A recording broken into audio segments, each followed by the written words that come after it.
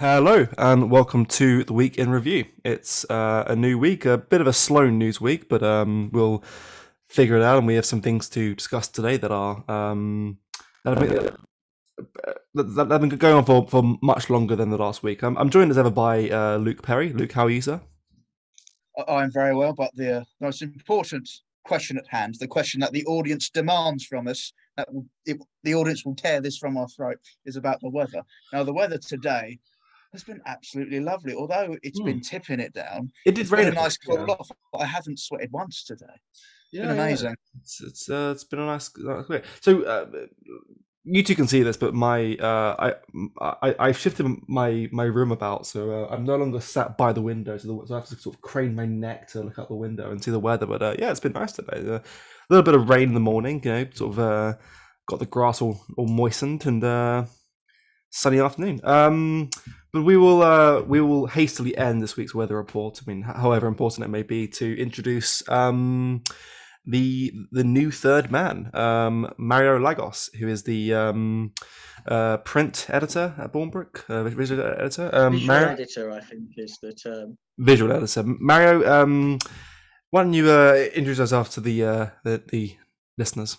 Well, as you said, visual editor at Bournebrook, occasional writer, and thinker, dreamer, doer, and disciple of Sam Hyde in all things. Mm, mm. So Who is, by the way, going to do a boxing match on Saturday, which is going to be interesting. Not to before it's got started. we'll add soup can to the end of that by the end of the week. So the three of us have sort of formed something of a trade union within Bournebrook, a caucus within Bournebrook, and so it made sense for Mario to join the show in Michael's present absence. And on that, we'll get on to this week's main topic, which is seems to have been sort of hovering in the background of British public life for quite some time now, since at least 2014-15, and that is the Channel crossing crisis. Seems to be one of the easier issues to stop as far as Britain's policy goes. I mean, this is a point that I've made numerous times on OCP in the past, but I mean, if you were a foreign warlord trying to invade the UK, the first thing that you'd factor in is like the UK is an island. It doesn't have a fluid land border. You can't sneak through the mountains or some cliffside pass to get into the country. You need to come here by a boat. It's an island with a strong naval tradition. I mean, it doesn't need to be this easy to enter the UK. Is the first thing that needs to be said. Oh yeah, and they're not just taking one boat to get here. They if they begin their journey in North Africa, they only go 5 to 10 miles off the coast of Tunisia or Libya, then are picked up by some Mediterranean fleet, usually from Italy and the NGOs operating within that country. And then, of course, they are funneled up to Europe. Some go to Germany and sometimes up to Sweden. But and of course, a big bulk of it as well go through France and try to land in Britain. Now they usually set up camp in Calais, and it's a very very dangerous stretch of water, one of the most choppy in the world, and that's why there's many deaths on it tragically. But some do get across, but like like when they depart from Tunisia and Libya, sometimes they don't make it all the way and are picked up by the RNLI, who happily ferry them here, put them up in hotels, and while not officially giving them citizenship, do their best to make them permanent residents. And it's a disgrace. Mm. There's not much else to say. I think one of the things that this illegal migration crisis serves to illustrate is the elective toothlessness of the British state. And I don't mean the British government.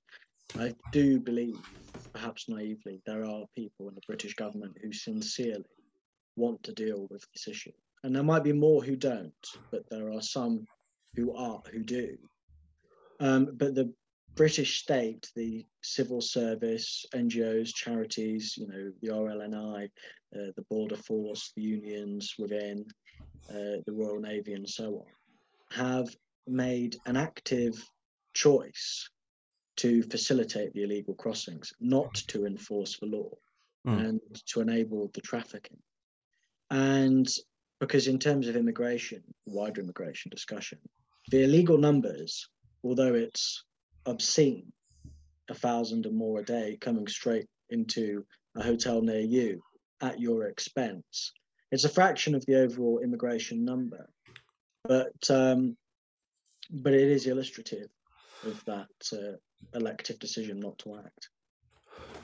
Yes, it is a question of political will. I mean, that there does seem to be a culture of sedition among the non-ruling elite in various NGOs, arms of the military, the Royal National Lifeboat Institutes, Border Force, and the civil service. I mean, so on Monday the record was set with 1,300 crossings, or 1,295, which is a remarkable number when you factor in that this year alone at least 22,000 have arrived, add to that 28,000 last year. I mean, to put that in context, the Great Heathen Army was estimated to be around 2,000.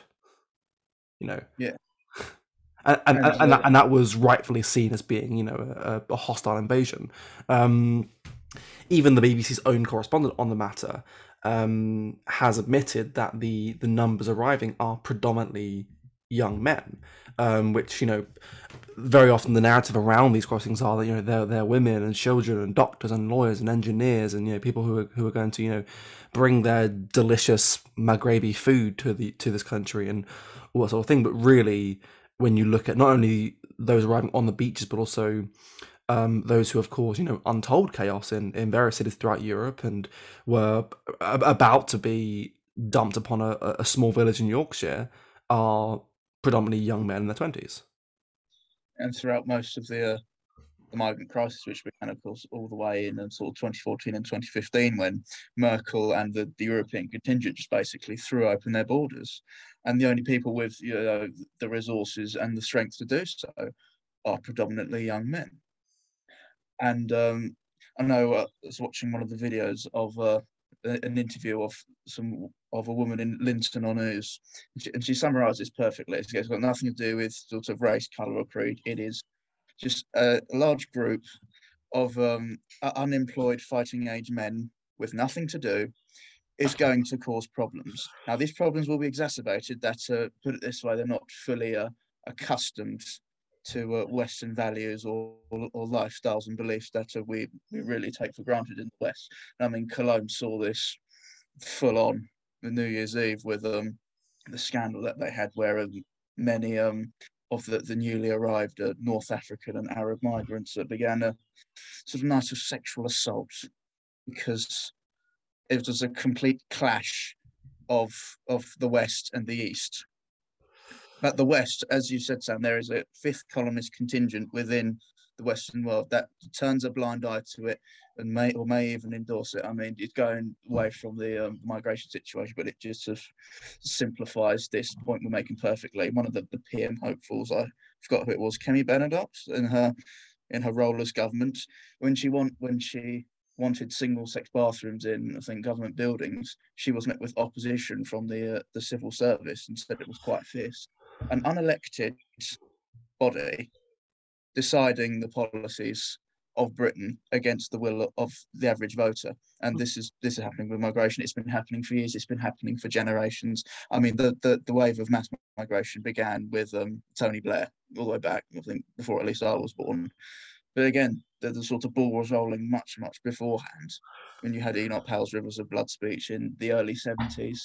And you had, again, the successive governments trying to brush the problems of immigration under the rug. And now we're paying the consequences for it, for a problem that should have been tackled about 40 years ago. I mean, the Border Force Union threatened to, or actually did, take the government to court by means of judicial review in opposition to proposals that would see illegal migrant boats pushed back. This is sort of like the firefighters union going on strike in opposition to putting out fires. It's their job. Institutions. It's their job. It is their job. Yes, that's their job. And the people who occupy those positions work to undermine the very existence of those positions and the reasons for their being. And when these people play ball, for example, with COVID lockdowns, irrespective of your view on them, the government exerted huge amounts of power in order to enforce those lockdowns, at least initially, before they got bored of the whole thing. Although it was applied selectively, but when it was applied very harshly.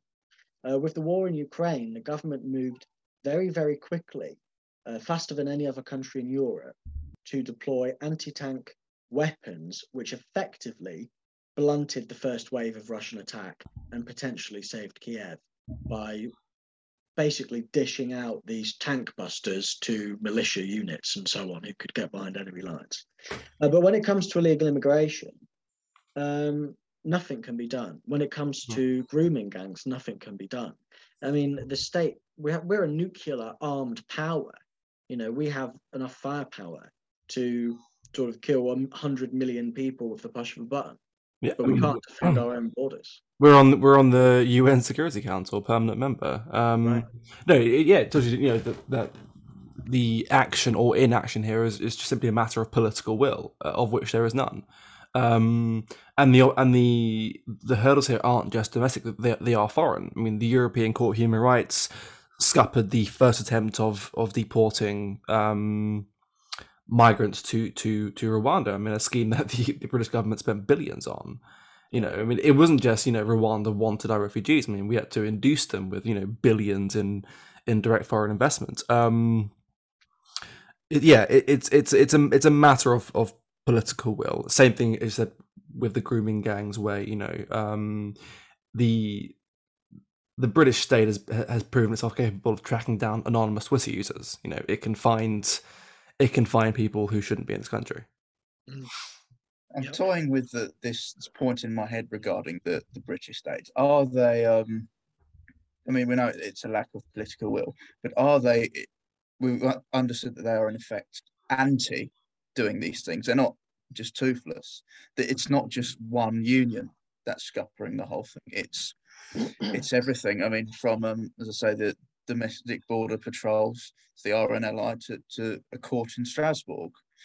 And but the government, are they complacent with this? Do they secretly want this to happen? I mean, they've certainly lived the same backgrounds and drink in the same bars as the people that they are supposedly against and want to, you know, weed the woke out of politics. So what I can see is so long as this monster is not broken, the problems that we talked about, grooming gangs, immigration, cost of living, everything will not be solved. I mean, it's sorry, go on. No, Eva's Mara. The welfare officer of Oldham Council, or somebody of similar or equivalent position, was actively involved in grooming gangs in the Manchester and Greater Manchester area. The outgoing head of Border Force, this was quoted in the Daily Mail, said he doesn't believe in borders and thinks they're quite silly things, or something to that effect. So, as you say, these are people who are actively working against the reason for their own being. Yeah. I mean, it's to go into the inevitable meta-political direction. I mean, it's a condition of the revolution and of the post-revolutionary state where, you know, all arms of public and private life have to be weaponized in favor of the revolution. In doing this, I mean, I think these people have sort of learned from past regimes which, you know, were almost too evil to justify in any way, where, you know, things are done more subtly in this day and age, you know, and the way you have it is you have people essentially, you have revolutionaries masquerading in various professions. You know, you have revolutionaries in border force masquerading as border agents. You have revolutionaries in the civil service masquerading as civil servants. You have border forces in the courts masquerading as judges and lawyers and barristers. You know, so in a way, it's almost benign. You know, it's almost like it's just people sort of, you know, in the spur of the moment doing what they believe is the right thing, as opposed to what it actually is, which is, you know, it's just a condition of a state of permanent revolution. And how they sort of activate their power is, of course, they first sort of seize their grip on this nation through the countermarch through the institutions. So, of course, they were taught all these very revolutionary and very extreme ideas in universities in the 60s and 70s, then were funneled throughout positions of social importance, be it the media, the civil service, or whatnot. And then how they sort of cemented it was they used the legitimacy and the authority and the trust of these institutions to then subvert it. But my query about the future is that, but now that is subverted, and now we can see with probably the naked eye that these institutions are corrupted and they do not work for their purpose. Well, now these institutions have lost all credibility. So I suppose the question to both of you: what will happen next? The question of credibility depends to whom they perform, right? I mean, you can always compare it to there's videos of just batshit insane Scientologists who just go off on ex-members, right? They're not doing it to win over the public; they're doing it to impress David Miscavige, right?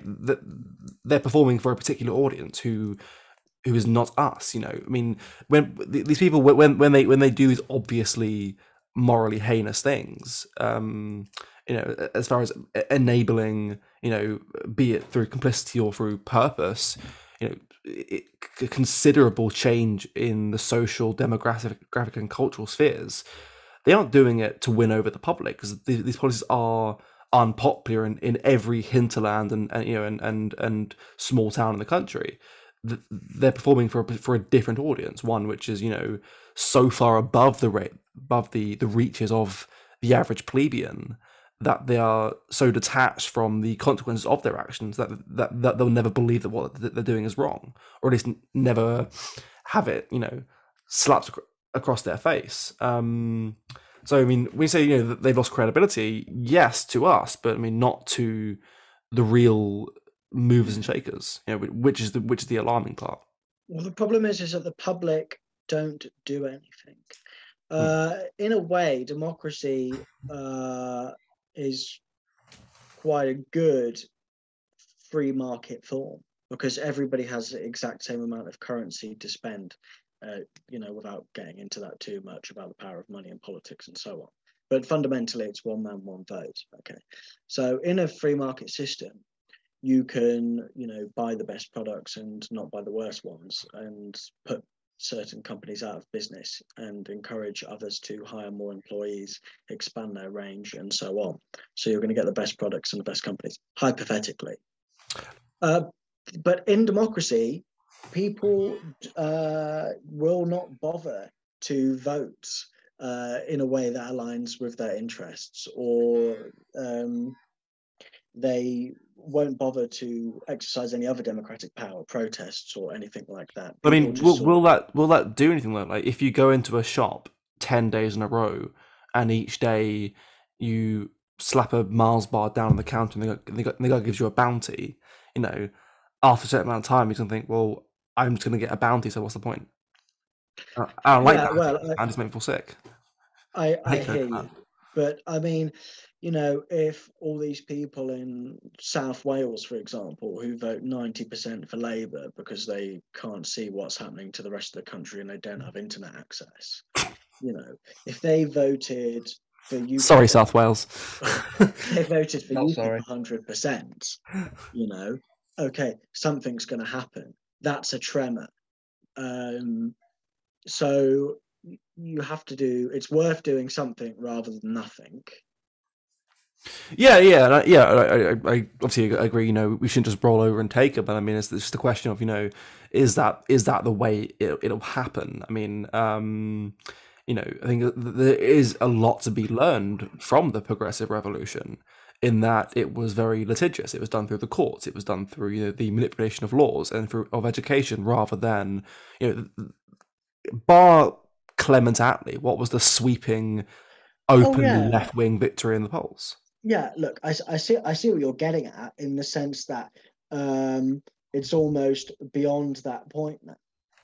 If you could go back to the 1960 or 1974, when Wilson was running and he wanted to abolish the death penalty and have various other social reforms which have been doubled down on in the time intervening, then rejected him.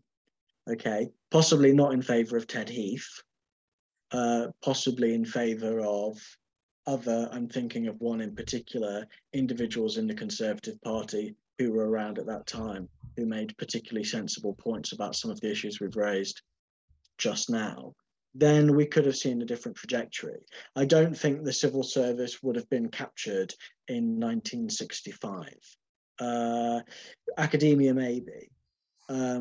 So yeah, okay, we can't. There's no one that we can really go out and vote for to solve all the problems. I agree with that. But also, I mean, I mean, this sort of maybe my recent forays into elite theory talking here, but I mean, I don't believe that mass organization is the right way to go about it. I mean, I struggle to see a single revolution that was authentically bottom up. It's all top down. Even the ones that appear to be spontaneous are top down. I mean, the Russian Revolution is supposedly in the name of the proletariat, but all of its central figures were apparatchiks and intellectuals, rather than the mass. I'm very skeptical of any form of mass movement being more effective than just a very organized minority. So what the democratic system does best to secure some tyrannical power is that it's subversive. Now, we talked about this before through the infiltration of the institutions, but this is how it performs its revolution from above, so to speak, and it implants its ideas and thinking and patterns of behaviours that it wants from the people onto the people. It's through, of course, mass media, mass culture, which has already been established that the people that work in these are friends and lovers and family of those in political power or those in sort of NGO office and the civil service. So in effect, you have this web that's acting in one direction, it's moving forward in one direction, and we talked about that they don't care what the people think, but if they don't care if the people don't like them, then they don't care. They double down. They use the hard power. But as I said, they try to sort of mold them into, I know this is a cliche a lot, but the current thing, as you talked about, they wanted people to be compliant with lockdowns, hence the very heavy advertising onto the mainstream press, which was effectively muted and in compliance. And you saw, and again, how quickly it shifted into Ukraine. Soon the masks come off and Ukrainian flags come up. And well, now I don't even necessarily say in whole or in large part that those were the wrong things to do. Now, they might or might not be, but I don't necessarily say that. What I'm saying is, why can't we extend that level of state power into other areas? Because right now it's out of our hands and we're nowhere near it. Oh yeah, it's sort of a rhetorical. Yeah, no, I mean it's. I mean, and the other thing that you mentioned was sort of protest. I mean, if you at home wish to go onto the Bournebrook channel on YouTube, you'll find a video that I made about this, which I titled the futility of protest, which is essentially states that the progressive regime has a complete monopoly on protest. The only ones that survive the ire of the media class are ones that are that the elite are or have sympathies with. BLM, XR, Women's March, all of those things. Whereas if we were to meet up and protest somewhere, it would either not be reported at all or would be turned into some moral panic. The success or failure of a protest movement is predetermined. Yes, but we saw that, for example, when war veterans and football fans and some hooligans came out to defend statues and so on. I mean, that's been evidenced. However, if you could go back 20 or 30 years, or perhaps further, we don't quite know, to when these grooming gangs, for example, were in their embryonic stage, and if the people of Rotherham or wherever else had the balls to come out onto the streets and say, we won't tolerate this, we will picket the sites of the alleged and actual abuse, we will picket these businesses, in a way not dissimilar from the way the miners fought in 1983-4. I don't think that would have been completely hopeless. I don't think that would have been. Just very quickly, one thing I'll say about I picked up the Hungarian Conservative from W.H. Smith, which I was surprised they stopped. And they were talking about the way that Orban has essentially been trying to build a right-wing state apparatus for 20 years. And he's been elected with a 2/3 parliamentary majority in this most recent election. And the two things are not unconnected. Yeah, no. Listen. I think democracy as basically being the sport of politics is a load of poppycock. But I mean its inauthentic and easily corruptible nature can just be turned to our advantage. It's not discarding a corrupt system, because it'll always be the corrupt system. It's just a matter of sort of harnessing it. It's just there's always power. All that matters is who's on top. There's always power. Power is always top down. There's always power imbalance. It's just we're at the point now where it's a question of would you rather you be under the boot heel or your opponents? It's not a particularly nice thing to say or to hear, but I mean it's just cold realism. It's in effect a proxy civil war for the survival of our own states. I mean that's something worth breaking a few eggs for. And so there will be an omelette, hopefully.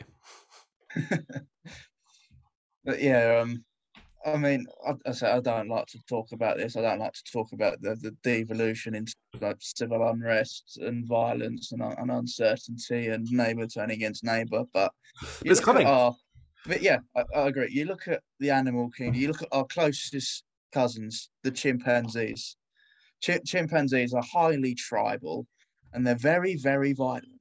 I mean, if we hadn't invented spears and tools, we would be ripping each other limb from limb. Yes, so you're referring to that's our closest DNA representative. You're referring to the Gombe chimpanzee war, which shattered Jane Goodall's entire body of research that they were peaceful animals. Was that when we found out an animal other than humans can pre-plan a genocide? Yeah, essentially. Yeah. That not only do they pre-plan and coordinate these things, they celebrate after the fact. Yes, I quite like the discovery that some poor scientists made that chimpanzees were not vegan. No, they chase these little colobus monkeys through the trees, and when they get hold of them, I don't let go.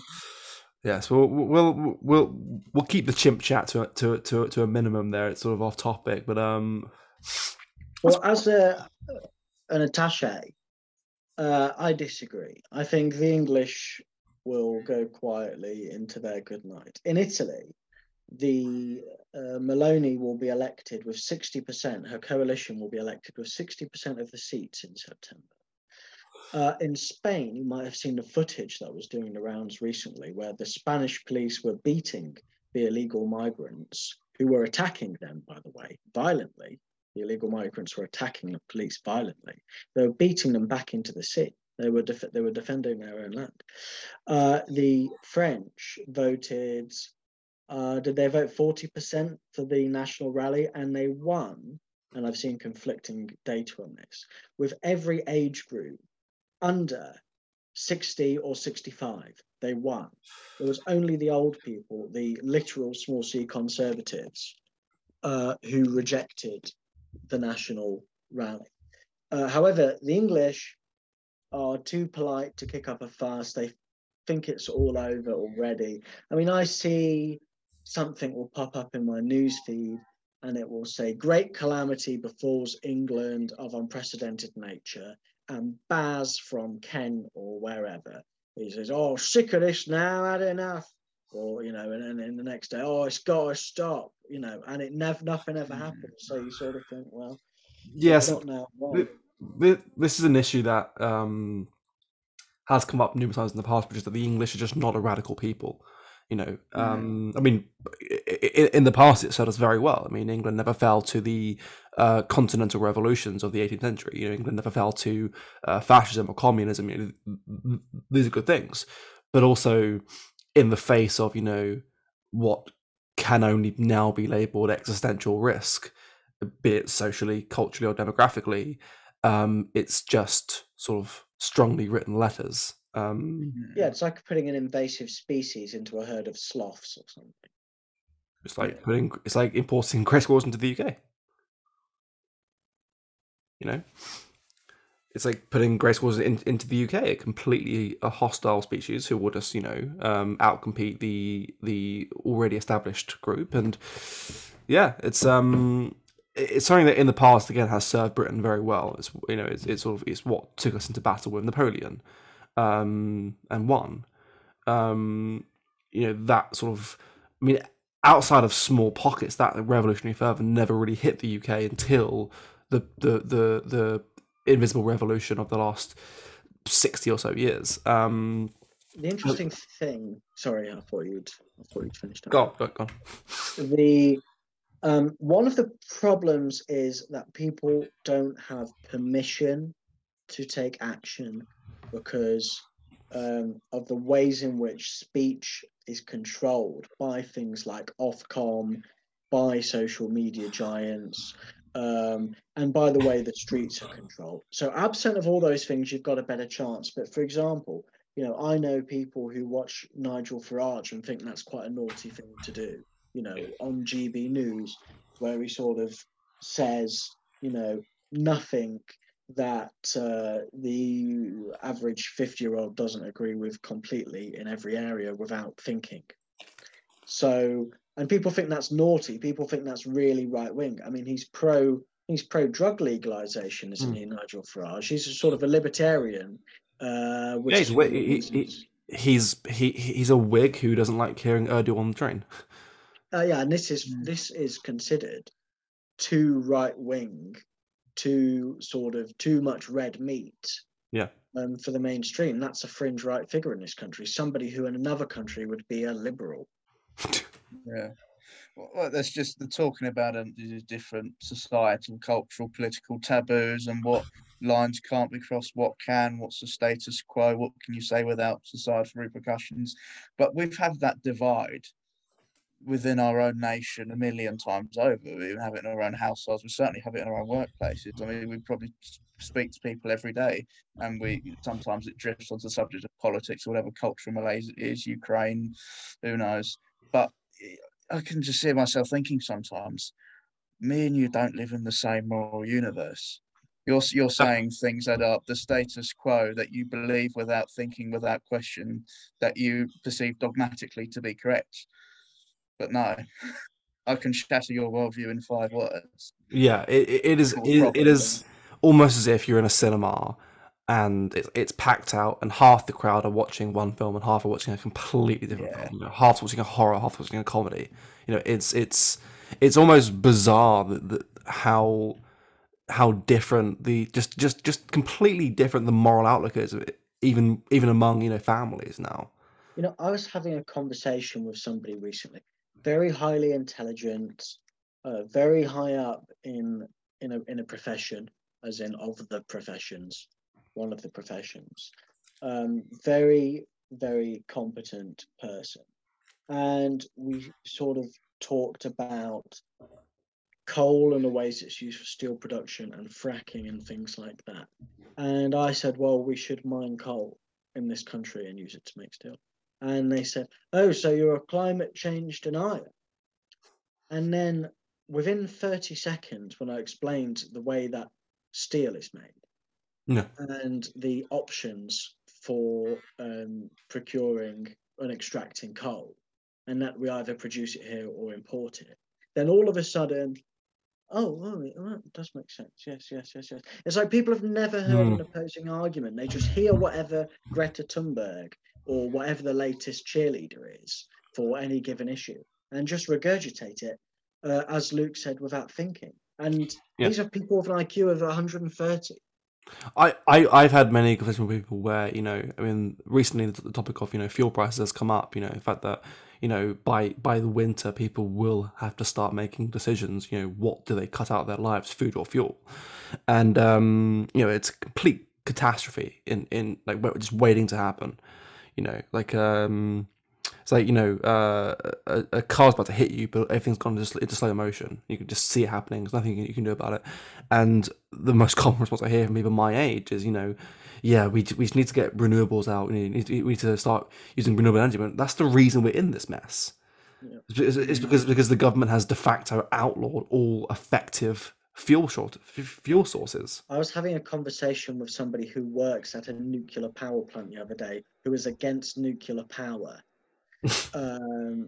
because they said it's not renewable, which it is. It meets the definition of renewable. But people who work in nuclear power plants don't know that nuclear power is renewable. I'm being serious. This is real. Because people think nuclear and they hear Fukushima and they hear Chernobyl.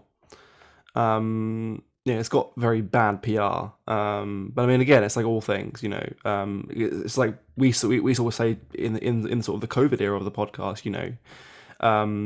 If you really zeroed in on the amount of deaths from heart disease or auto crashes or just falling over, then you would go into that same sort of mortality spiral. It's the same thing. I mean, nothing is without risk, nothing is without some drawback. It's just a matter of do you want to have abundant energy or not? Do you want to rely on yourself or not? Those are two very clear questions to answer, and climate change or fuel costs can go out the window there. Do you want effective domestically produced energy or not? And if you don't, then you can't say with any honesty that you have the national interest at heart. And on that, I think we'll move to our closing arguments and get out of here.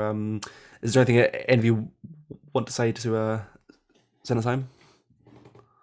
We sort of tied up here what the elites think, what they're actively doing, and that they're against everything at least we stand for. And then we've sort of drifted onto the people who are sort of beholden to this. Now, just to give another anecdote of when I was talking to someone about something, about someone at the pub the other day about electric cars. He's got a Tesla, God bless him. And he says, well, that's an investment in the future. I'm thinking, what, cars usually depreciate in value. I mean, I agree. If Taiwan falls, we lose all our semiconductors, any car's going to be an investment.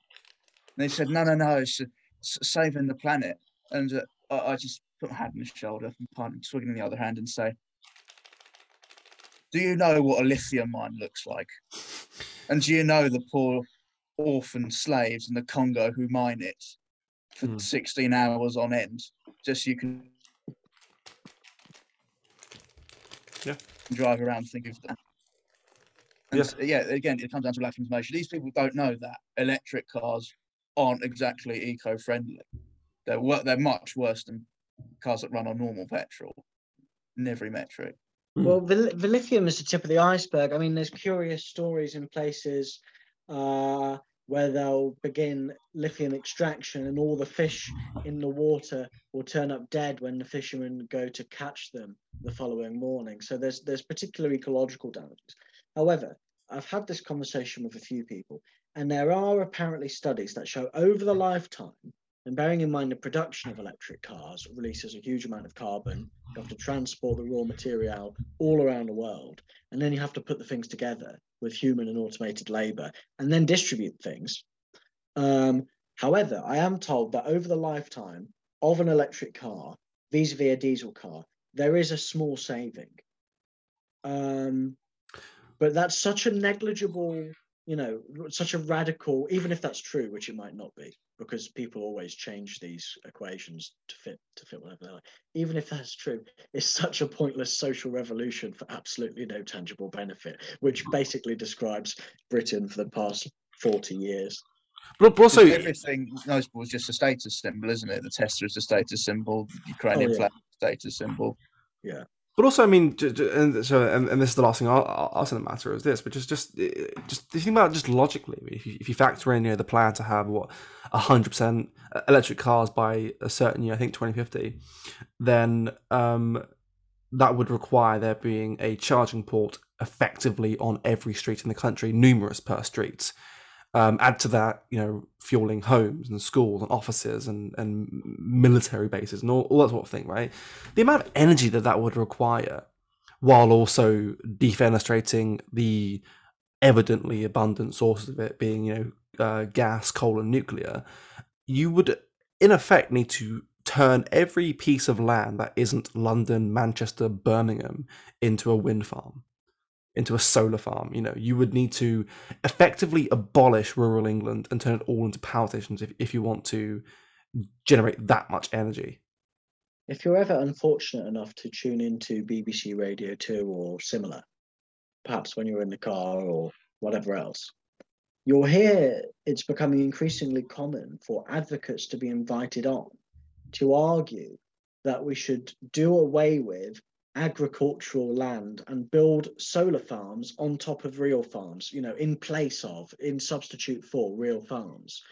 And when they're asked how should we get by, where will we eat our food? Well, it's two things. First of all, we're not going to eat meat because that the density, the utility of the land is more so with meat. And secondarily, we'll import it.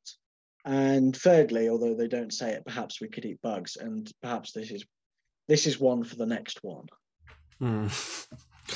Yes, indeed. Well, on that bombshell, we will leave it there. Bugshell, On that bugshell, we will leave it there for another week. Thank you for listening. Thank you, Mario, for joining us. I'll look forward to again next week. Thank you to Luke for coming on again. Thank you for listening, and we'll see you again next week. Cheers.